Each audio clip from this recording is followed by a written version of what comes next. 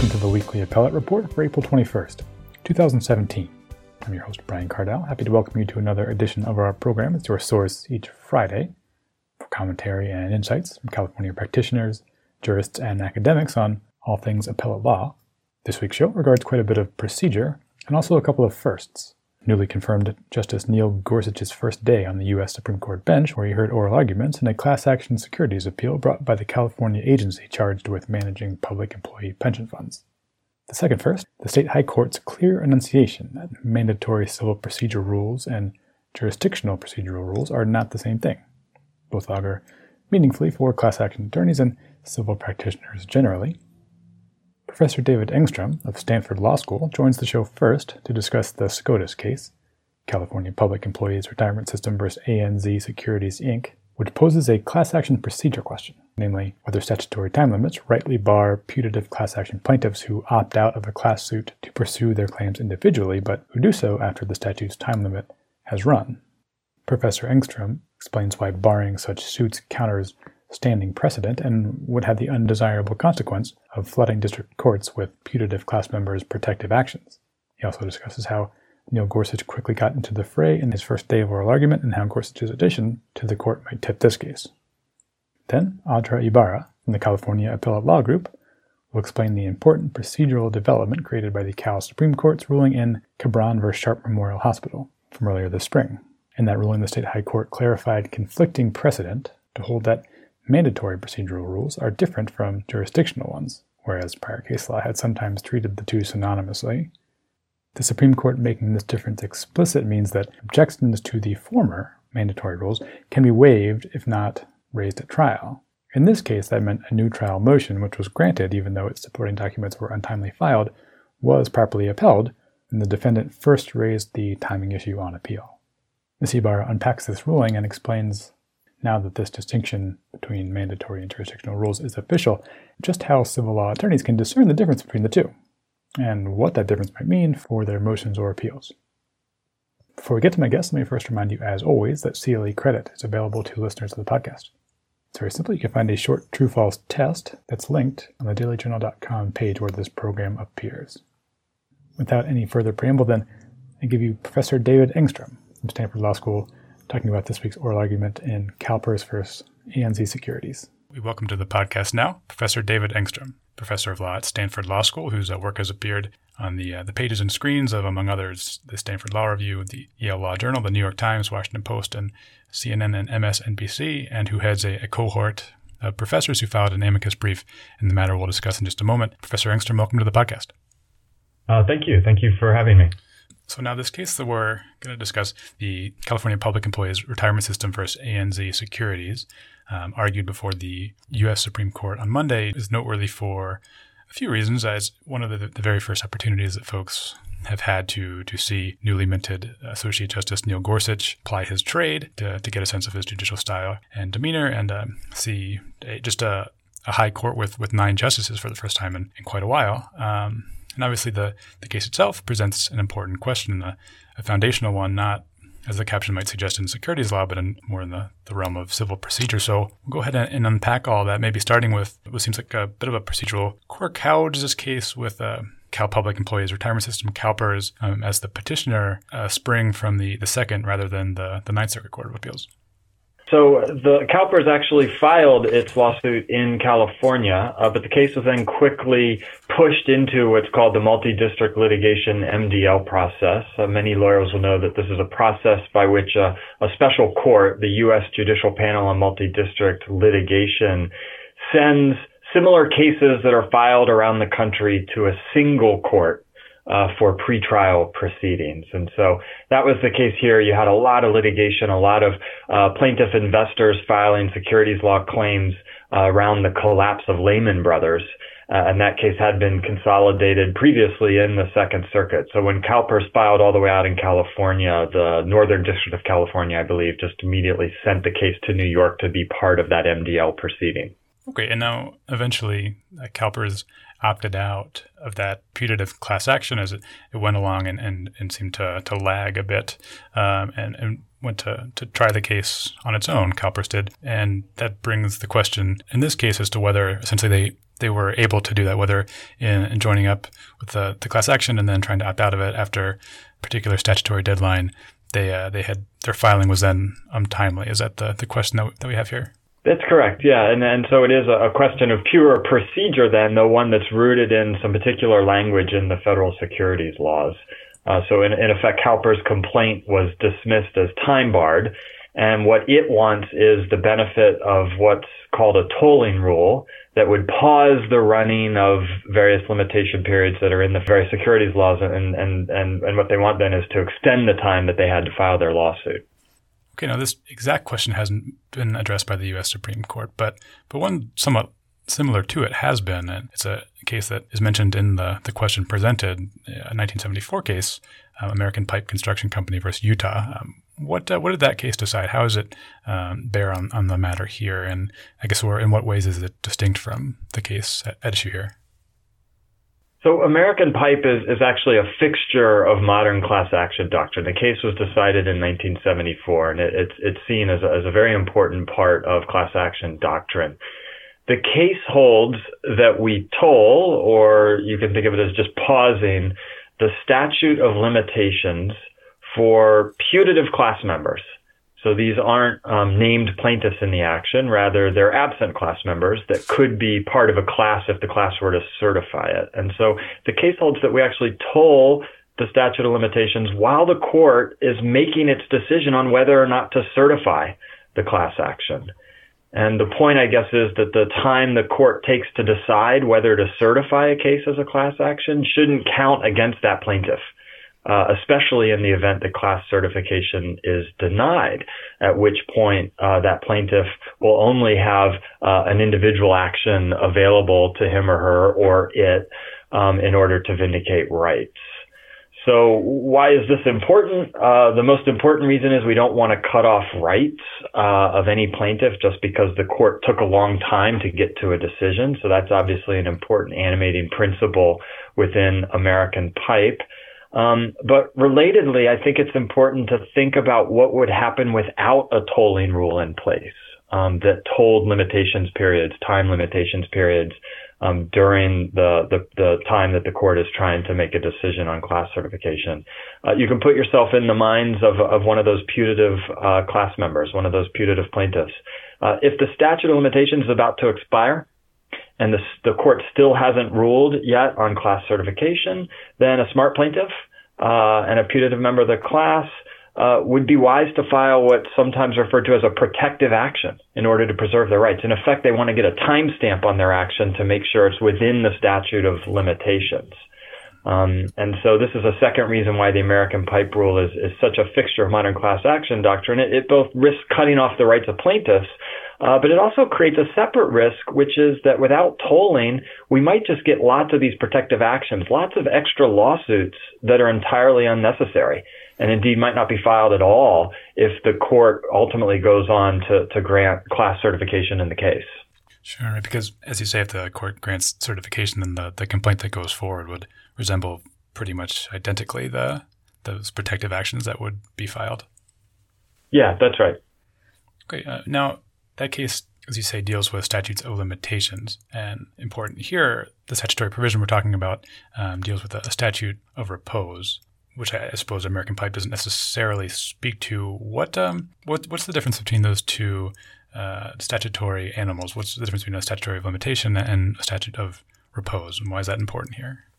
So the respondents say there's a big difference. Obviously, the petitioners here say there's no difference at all, that this tolling rule, this American Pipe tolling rule, should apply both to statutes of limitation and statutes of repose.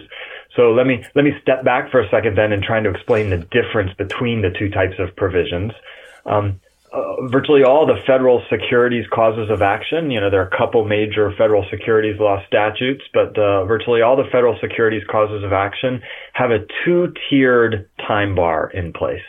One tends to be a shorter limitations period. It's sometimes referred to as a statute of limitations, and it tends to be governed by a discovery rule. That is to say, the clock starts to run, or the limitations period starts to run when the plaintiff knew about or should have known about the injury.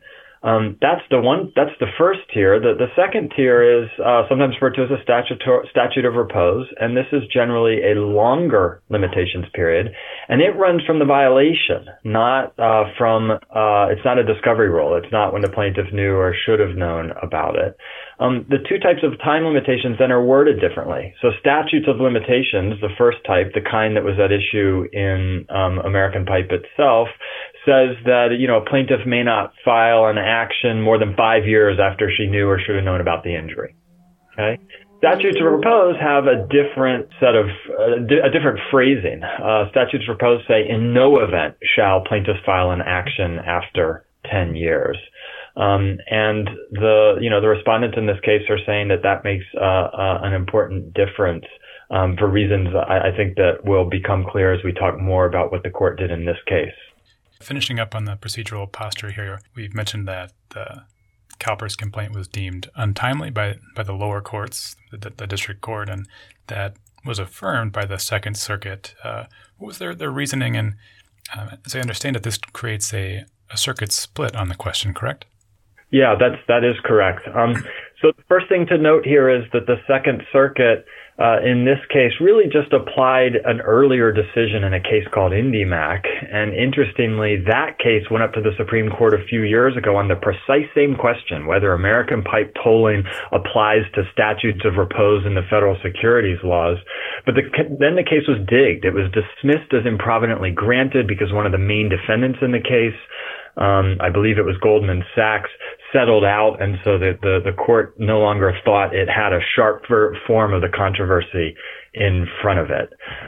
So in IndyMac, the Second Circuit said that American pipe tolling doesn't apply to these statutes of repose in the federal securities laws, and its main reason was that statutes of repose are different because of their wording, and so can't be subject to American pipe, which is an equitable rule of tolling. And so, lawyers know that equitable usually means something that comes from the court's inherent powers and its ability to police the fairness of a process. And in IndyMac, the Second Circuit said, look, statutes of repose are different. They extinguish claims outright. They are supposed to provide some sort of finality and comfort to a defendant. And so they shouldn't be subject to this kind of fairness analysis that would be entailed in deciding whether an equitable tolling doctrine. And I take it the 10th Circuit has held on this question sort of the opposite? Yep, the 10th Circuit had a case that was actually a few years before IndyMac, and they came out in the exact opposite way. So they said American pipe tolling, an equitable rule, applies in full even to these statutes of repose, even though they have a slightly different wording and may be motivated by a slightly different purpose. As we noted at the top, you submitted an amicus brief in support of the petitioners here. I'd be curious to know how this case got your attention and why you feel like it's an important one enough to merit your group's attention. So it's a securities case at bottom, so it's not really within my area of substantive expertise, but it is a case that has lots of procedural implications, especially for Rule 23, the part of the Federal Rules of Civil Procedure that govern class actions. And my own view is that Rule 23 has been under assault for some time, and the courts have really moved to narrow Rule 23 in the operations of class actions without thinking hard enough, I think, about the effect that their rulings have on lots of different types of plaintiffs. So I think it's inherently important to ensure that courts and the Supreme Court are getting to the right answer on how we interpret and implement Rule 23. Okay, then maybe digging into your brief a bit, you contend that the American pipe rule is correct and it should apply in this instance, and that the Second Circuit was incorrect to cabinet or curtail it to only reach statutes of limitations. In making this argument, you stress principally that policy concern we've spoken a bit about, that curtailing that American pipe rule would create some judicial inefficiencies by incentivizing and encouraging folks to file lots of protective actions. To make this case, you, in fact, create a study. Could you explain a bit more about the judicial efficiency argument that you present and how your study supports it? Sure. I can start by just restating what you said, which is there's this huge empirical question that overhangs this case, which is just how many of these protective filings can we expect were the Supreme Court to affirm the Second Court's ruling and thereby render American pipe tolling inapplicable to these statutes of repose across the entire country? And it's a big empirical question. It came up multiple times in argument. It's all over the briefs in the case, both the party briefs as well as amicus briefs. And so I decided to grab hold of some data, and I frankly did this back when the IndyMac case first went up to the Supreme Court, and I built a small data set that can help us to understand what we think the flow of protective filings might be. And here's what I did. I collected data on all securities class actions filed during a particular time period. Now, this was before the Second Circuit first held that the American pipe tolling rule doesn't apply to statutes of repose. So this is historical data, but I used it to generate an estimate of what I think the maximum possible flow of protective filings could be. And so here's what I did. It's very much an upper bound analysis. I asked the following question. In what percentage of securities class action cases in which the court gets to a decision on class certification, is it the case that the statute of repose has already run, such that a wise plaintiff, one of those putative class members who wanted to protect her rights in case the court decided not to certify the class, would still be able to pursue her rights via her own lawsuit, would still be able to get that timestamp on a complaint so as to not be time barred? I ask a second question which is that as a proportion of all filed securities class actions, right? Not just those in which a court reaches a decision on class certification. In how many of those cases would it be the case that a plaintiff or a putative class member needed to file one of these class actions in order to avoid being time barred if he or she wanted to subsequently pursue her rights in a separate action? So the answer that I get to then by looking at this historical data and actually calculating for every single case when the statute of repose would have expired, my finding is that it's actually quite a lot of cases. More specifically, half or more of the cases reaching a decision on class certification had the potential for producing one of these protective filings. That is to say, one or more putative class members would have been facing the expiration of the statute of repose before the court reached a decision on class certification. And similarly, I find that roughly a quarter to a third of all filed cases have that situation. And so if we extrapolate those estimates out to the total number of securities class actions filed over the past couple of decades, that's literally thousands of cases that we can think of as protective filing eligible, where there was a party who would have needed to make one of these protective filings. Just to put a slightly finer point on this, you indicate that your estimations might actually be fairly conservative, and the number of protective cases might, in fact, be higher because of a few different dynamics. Why do you say that?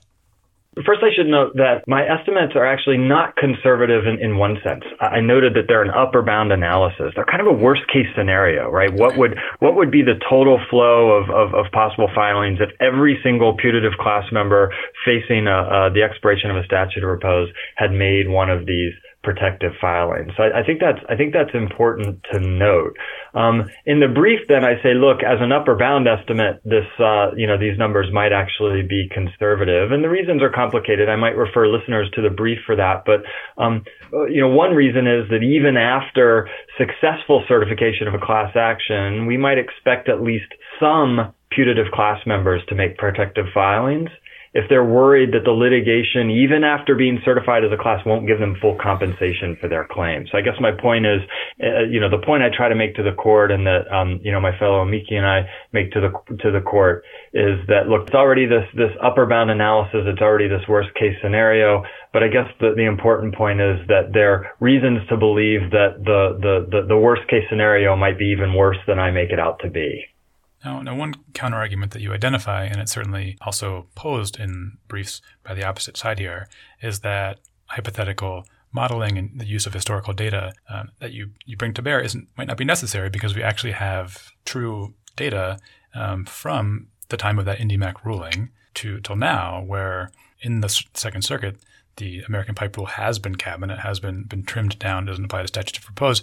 And so we can take a look in those intervening years and see if, in fact, in reality, there has been a spike in protective filings and if that judicial efficiency argument actually has much merit. But you say that it's not great to rely on those few intervening years with the data set they might provide. Why do you say that? So this is the second part of the brief. After I do this worst case scenario empirical analysis, I then take issue with some studies that the respondents are pointing to in their briefs in their efforts to make the argument that we shouldn't expect very many of these protective filings at all. And here's the problem with those studies. Those studies look at securities class actions that reached a settlement, so only successful ones, and they find that only about 3% of those cases produced opt-out actions. Now, opt-out actions are actions in which a big institutional investor rejects the settlement and decides to file its own case. And what I try to do in the second part of the brief is to point out that this is actually a bad measure of potential protective filings on a couple of counts. One should be pretty obvious, which is it's only looking at successful cases. It's only keying the analysis to cases that went on to produce, positive dollar settlements. And it's also looking at filings only around a fairly tight time band around those settlements. But the reality is we can expect protective filings in all kinds of cases, and we can expect them any time that the statute of repose is about to expire. There's a more important reason why I think this is actually a really unreliable way to try to gauge the likely flow of these protective filings.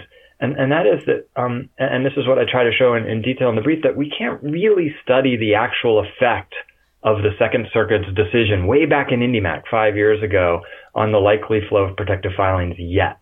Right? If we put on a social scientist hat, ideally, if we were going to design a perfect study, we would isolate securities class actions filed before and after the Second Circuit first decided that this American pipe tolling rule doesn't apply to statutes of repose.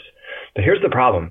We can't do that here because even though that IndyMac decision goes back a few years, its decision is still too recent. And so something I try to point out in the brief is that in many or even most of the cases filed since the Second Circuit's first decision, right, that IndyMac decision, the statute of repose still has not yet expired as to many or most of the putative class members.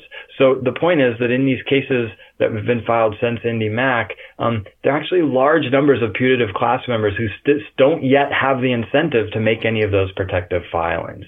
So in other words, I guess the studies that look at opt-out actions, they too are in a sense based on historical data. They can't take account yet of this change in the legal rule.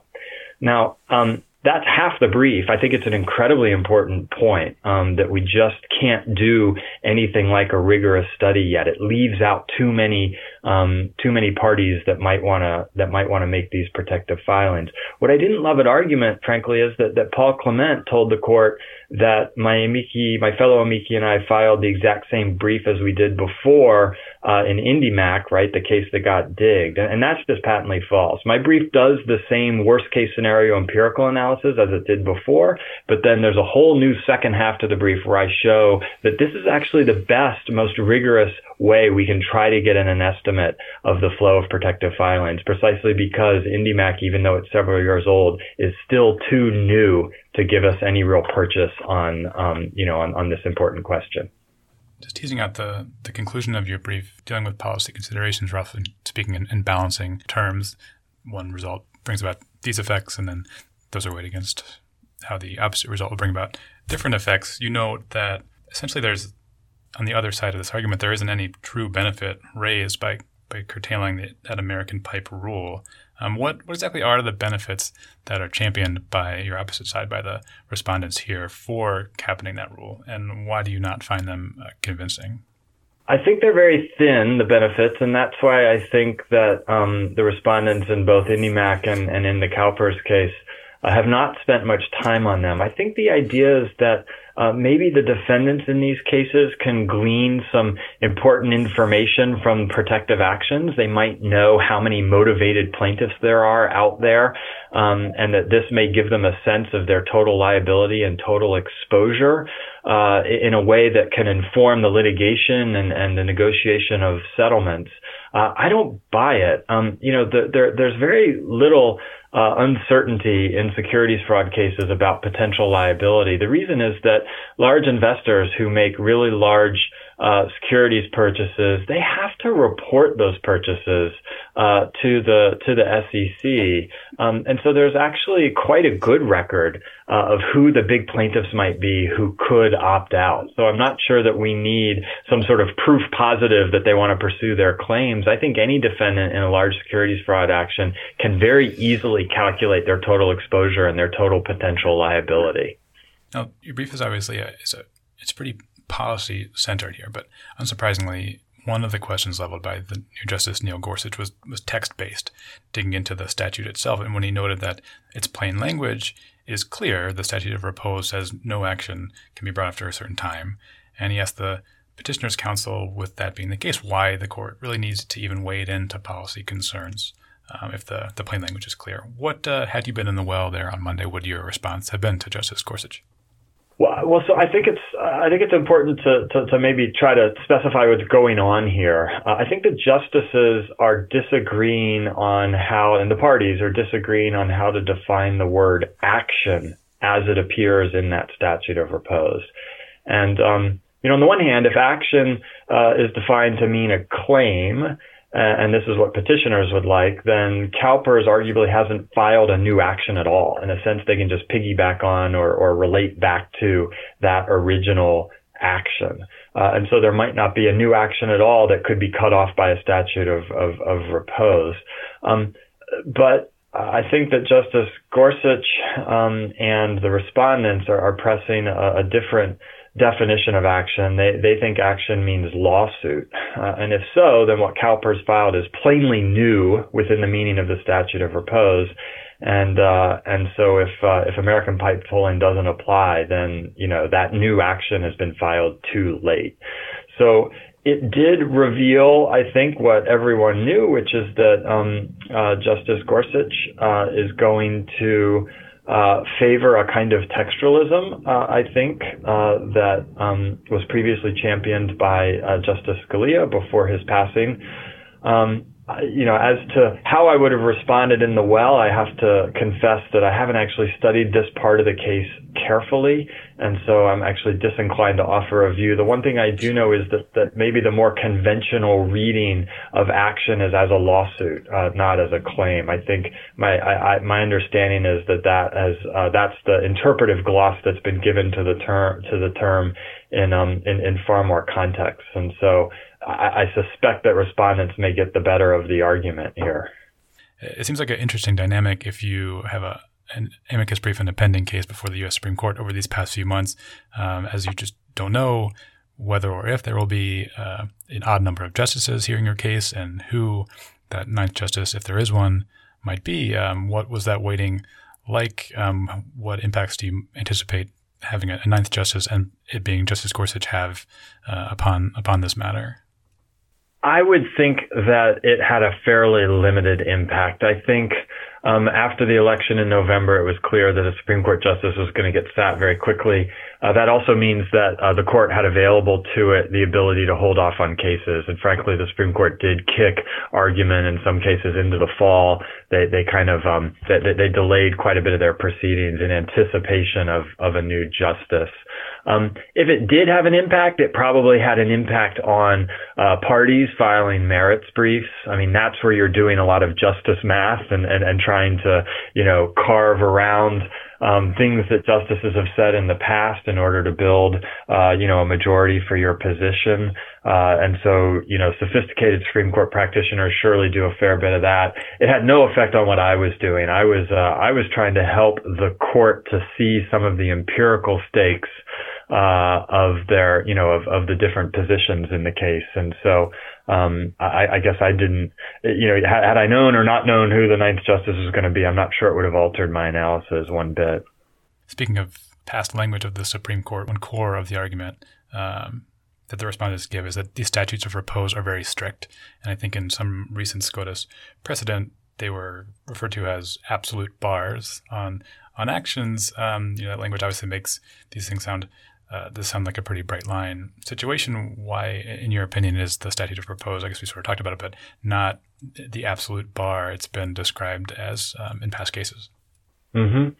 So, I think it's an argument, but I guess I understand the contours of it. Statutes of repose are supposed to give repose, are supposed to give peace to defendants so they can continue their lives, arrange their affairs, make capital investments without the threat of continued litigation. And repose is an incredibly important value within any legal system. But I guess I find it a little hard to understand here, maybe for reasons that sound in something I already said, where a class action has been filed already in a securities fraud case. It's not like the defendant should be surprised to learn that there are individual plaintiffs who are part of the putative class who might want to pursue their rights if the class action goes sideways.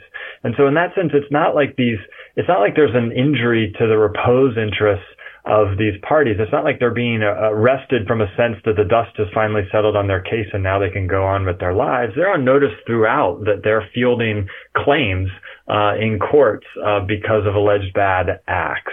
So I guess I think there's a slightly awkward fit in terms of repose here. I could point out other things too, which is, sure, we may want to emphasize the repose rights or the importance of repose for the defendants, but plaintiffs have rights to redress as well. And so I noted way back when we were talking about, the American Pipe case that, part of the concern here is that you cut off the rights of plaintiffs, and that's an interest as well. And that implicates values that may matter to us. There's a final interest here, which is the interests of the federal courts. A flood of protective filings makes judges' jobs a lot more difficult.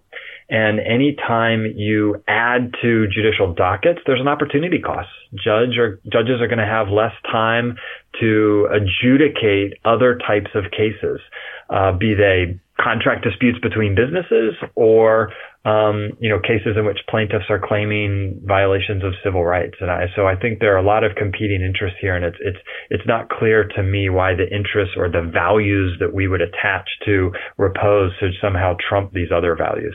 One last one to close from the sense that you got from the arguments on Monday.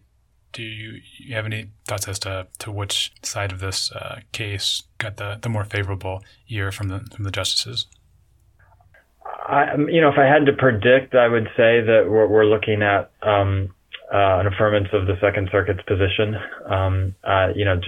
Just reading tea leaves, I think. For starters, I think Justice Gorsuch was pushing his textual claim pretty hard. I should also note that Justice Gorsuch is on record as saying that securities class actions are a bit of a racket. Now, I think that's way too simplistic. In any litigation regime, there are always good and bad claims and good and bad actors, and that is surely the case in the context of securities fraud class actions. But I worry that the combination makes his vote very clear, and so I would. I think that bodes badly for petitioners here. Maybe this leads to a bigger point, which is, as with lots of cases involving procedure and civil procedure in particular, the case is really a referendum on litigation. So those who support petitioners are likely to see this kind of litigation as an imperfect but a very necessary regulatory tool. Necessary because government agencies and prosecutors can't possibly enforce everything themselves nowadays in the modern regulatory state. They just don't have the resources, and so we need these private attorneys general to do it. Those who support respondents, though, are inclined to see lots of excess and waste and bad faith in litigation regimes. And so, as with a lot of civil procedure cases, I think there are going to be those kinds of atmospherics overhanging the analysis and the result. Yeah, those are some pretty weighty equities that certainly seem to bump up against one another pretty often in courts, and particularly the High Court over the last few years. So we'll see which prevails this time around. Professor David Engstrom, thanks so much for being on the podcast to unpack this with us. Appreciate it. Thank you.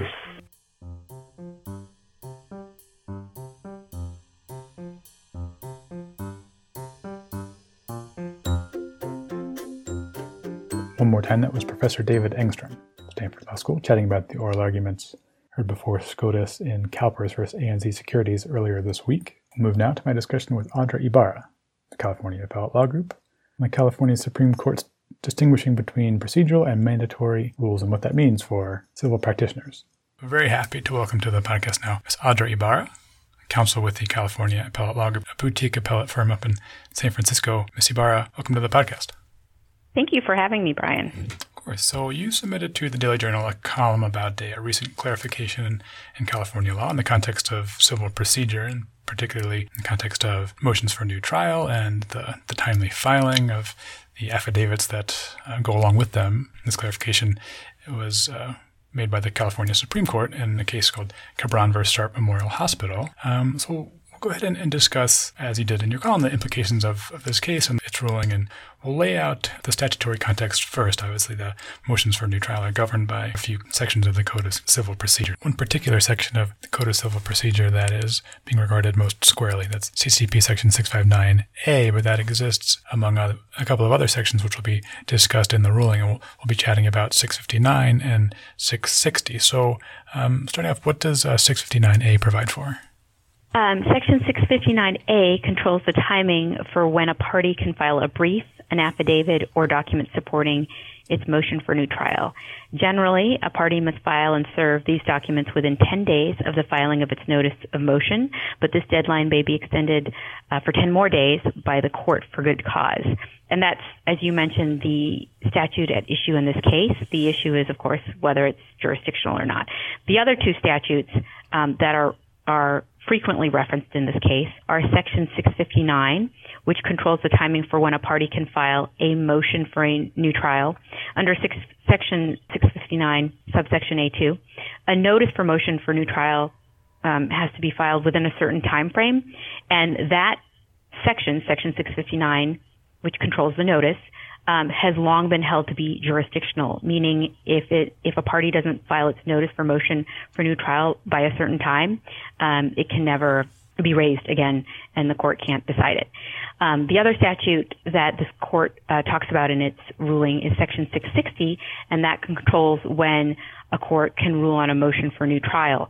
The court must decide a motion for new trial within a certain period of time, and if it doesn't make that decision on the new trial within this specified time in the statute, then the motion for new trial is deemed denied automatically. And that deadline has also been held to be jurisdictional. And I'll get into the specifics of all three statutes as we discuss, but I just want to lay out kind of the statutory framework that we're talking about. Two jurisdictional statutes, Section 659 and Section 660. And then the question is Section 659A, which comes in between them, also jurisdictional. Sure. Getting into how those statutes apply in the case here, let's talk about what's going on. Who was the plaintiff here? What was the suit? And the jury reached a verdict. What was that verdict? So it's a sad story. The plaintiff was Mr. Cabran, who was a patient at Sharp Memorial Hospital, and he had an operation, and he sued the hospital for malpractice, alleging that the hospital committed negligence during his post-operative stay, which caused him spinal shock and ultimately quadriplegia. After the trial, the jury returned a special verdict finding that the hospital was negligent, but that the negligence did not cause the patient's quadriplegia. Now, obviously, we're dealing with a motion for new trial here, so one was filed. On what basis did the plaintiff move for a new trial? What was the ruling on that motion, and then what are the timing issues involved that come into play on appeal? So after the verdict, Mr. Cabran died, unfortunately, and his autopsy called into question the jury's causation determination. And remember, the jury had said, yeah, the hospital's negligent, but it didn't cause Mr. Cabran's quadriplegia. So the widow Cabran substituted in as plaintiff and filed a timely notice of motion for new trial based on the new evidence. And then she submitted a brief and expert affidavits, but failed to pay the requisite filing fee, at least initially.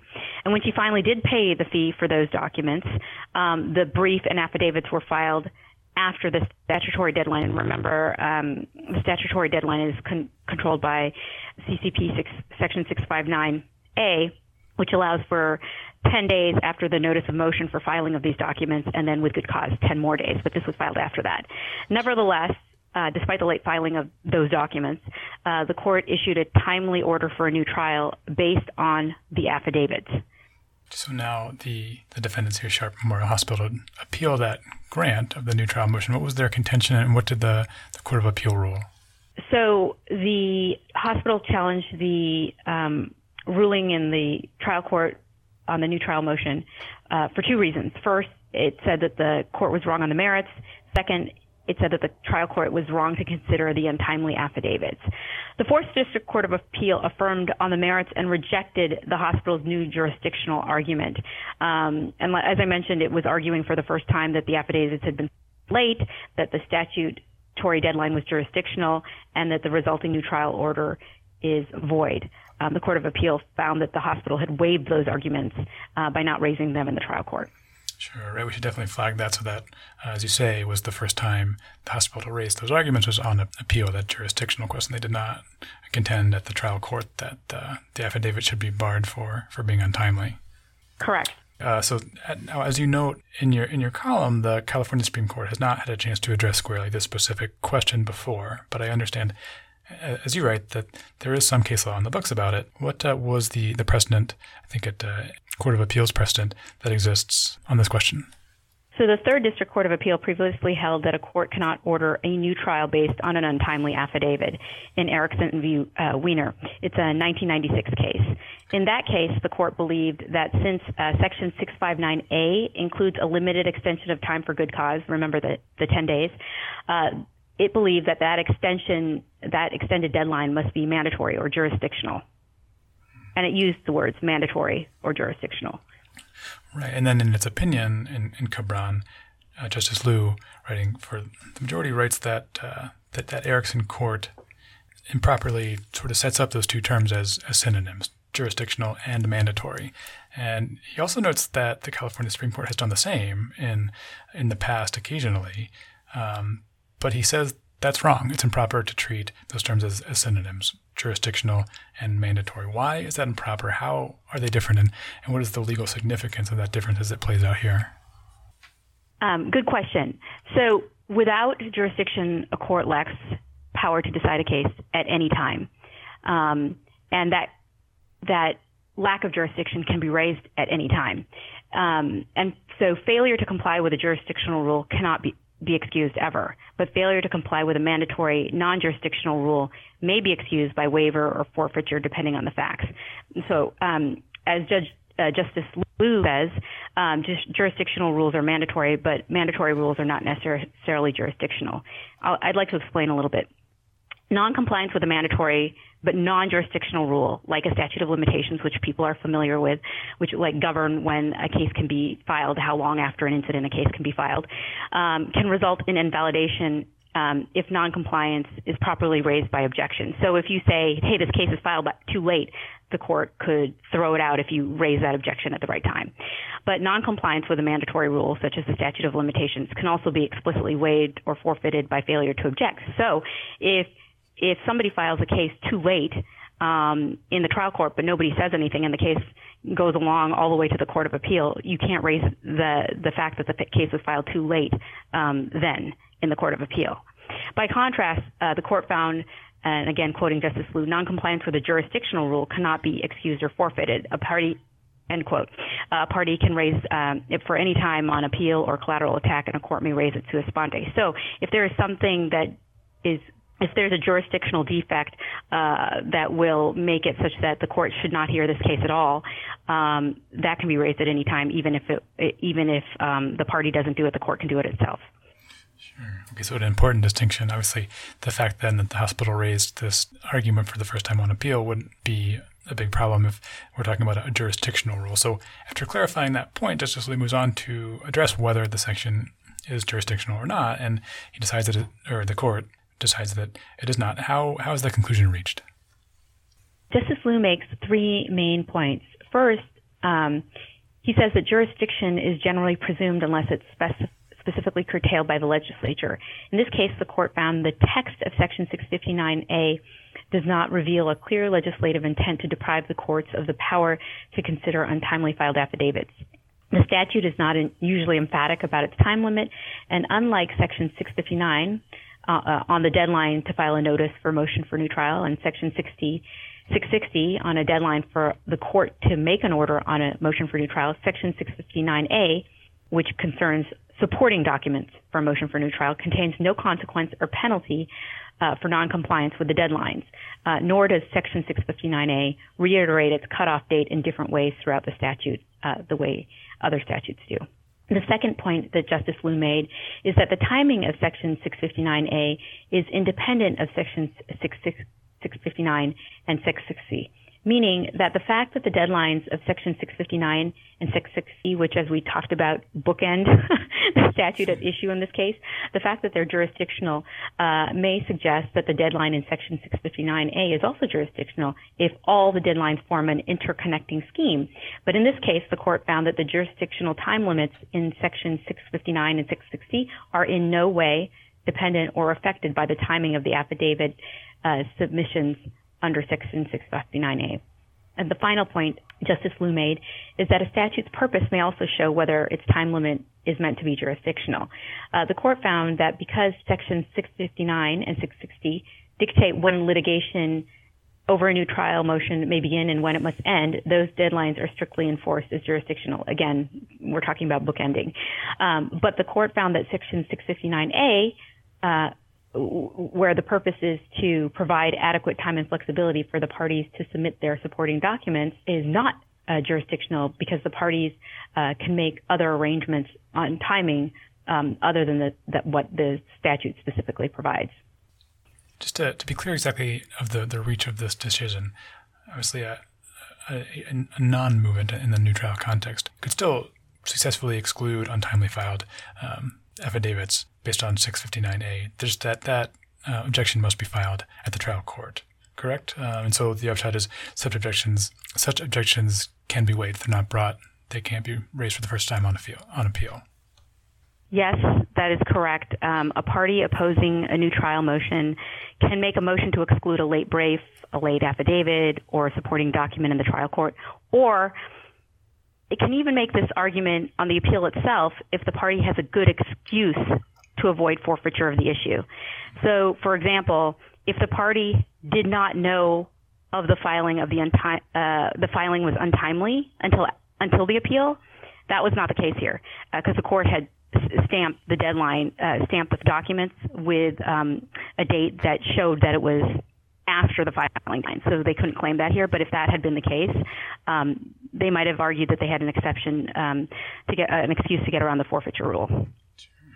Okay, so as we wrap up here, what in your opinion are the most important things for attorneys to take on board here, especially trial attorneys that are either making a motion or defending a motion for a new trial?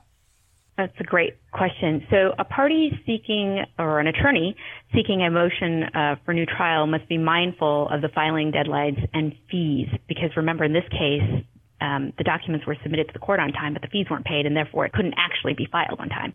So under Section 659, the party must notice its motion before entry of judgment, or if after judgment, 15 days of the mailing, within 15 days of the mailing or the service of the notice of entry of judgment, or within 180 days of the judgment, whichever is earliest. If the party misses this filing deadline, the court will not have jurisdiction to hear the motion, meaning that's it. The party can't make the motion and the court can't decide it. Moreover, under Section 659A, which was the heart of the Cabran decision, the moving party must file its brief and any affidavits within 10 days, which for good cause could be extended to 20 days of its notice. If the party misses this filing deadline, the court still will have jurisdiction to hear the motion under Cabran, but the court need not consider the untimely submissions if it doesn't want to. On the other hand, a party or a lawyer seeking to avoid a new trial motion must also be mindful of deadlines. In addition to those I've already discussed, Section 660, under Section 660, the court must decide the motion for a new trial in less than 60 days of the mailing or the service of the notice of entry of judgment, whichever is earliest, or if there is no notice of judgment given, in less than 60 days of the first notice of motion for a new trial. If the court misses this decision deadline, the motion for new trial is deemed automatically denied. When a moving party or the court is late, either on the moving party making the motion by that I mean filing the notice of the motion or filing its supporting papers, or the court is late in filing its decision, the opposing party should object at the earliest opportunity. Although an untimely notice of motion or untimely new trial order may be challenged at any time because the deadlines are jurisdictional, the noncompliance with the deadline for a brief or an affidavit may be waived and forfeited under abran, and so it can actually be considered on its merits. Maybe zooming out just a bit outside of the context of the motion for new trial, imagine that the clarification here from the court that jurisdictional and mandatory rules are different, those terms should not be treated synonymously, will have some importance to attorneys going forward. How significant is that clarification? So in the trial court, it's important to argue, if possible, that a rule is jurisdictional. You always want to argue if something's mandatory or jurisdictional because you want to make sure that the rule is followed. But if you can stress that it's actually not just mandatory but jurisdictional, it's important because it signifies that there's no way around it. Noncompliance can't be excused. On appeal and collateral attack, the distinction between mandatory and jurisdictional is even more important because if the party didn't raise it below and there's no excuse for them raising it below, and it's only a mandatory rule as opposed to a jurisdictional rule, the party can't raise it on appeal or collateral attack for the first time. But if it's jurisdictional, like we've discussed throughout our conversation, it can be raised at any time. So more broadly, if on appeal or collateral attack, in a case of first impression when a party wants to argue a deadline is jurisdictional, abran suggests, and Justice Liu's analysis suggests, that a party should show three things. One, that the statute is unusually emphatic about the time limit. For example, the statute reiterates the cutoff date in different ways throughout the statute or includes a consequence for noncompliance. Two, that other jurisdictional deadlines are dependent on the deadline in this particular statute.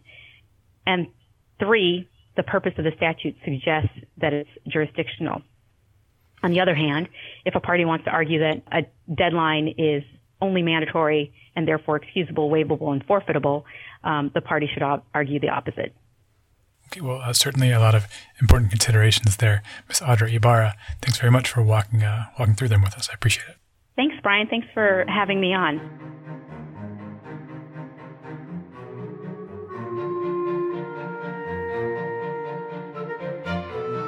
And with that, our program for April 21st is complete. Thanks so much for tuning in, and thanks very much to both of my guests, Professor David Engstrom and Audra Ibarra. I'm Brian Cardell. I look forward to speaking to you next Friday. Have a great week.